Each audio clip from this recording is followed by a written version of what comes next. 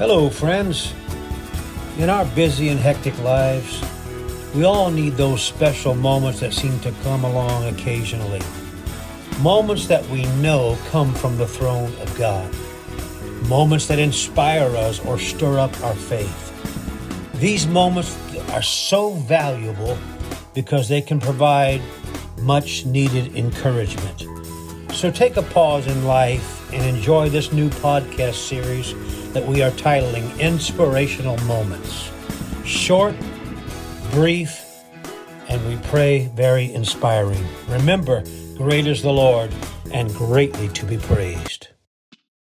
Since I've come to God, I have made some head-scratching decisions in my life. Like, I'm full of the Holy Ghost. What was I thinking doing that? I'm serving a living God today that before the resurrection or after the resurrection, He's still a merciful God. He's still a mighty and merciful and compassionate Savior.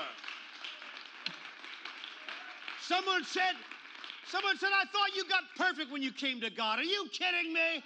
As long as you're walking in that human flesh. Does anybody know today He's alive? He's alive. He's alive.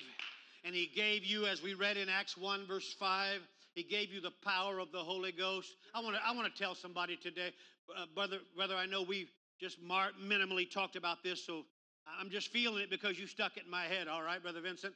But He didn't give you the Holy Ghost just to talk in tongues. That's the evidence of receiving the baptism of the Holy Ghost. But He gave you the Holy Ghost because you need power.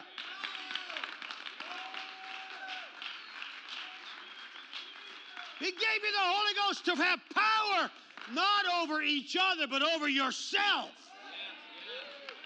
After the resurrection.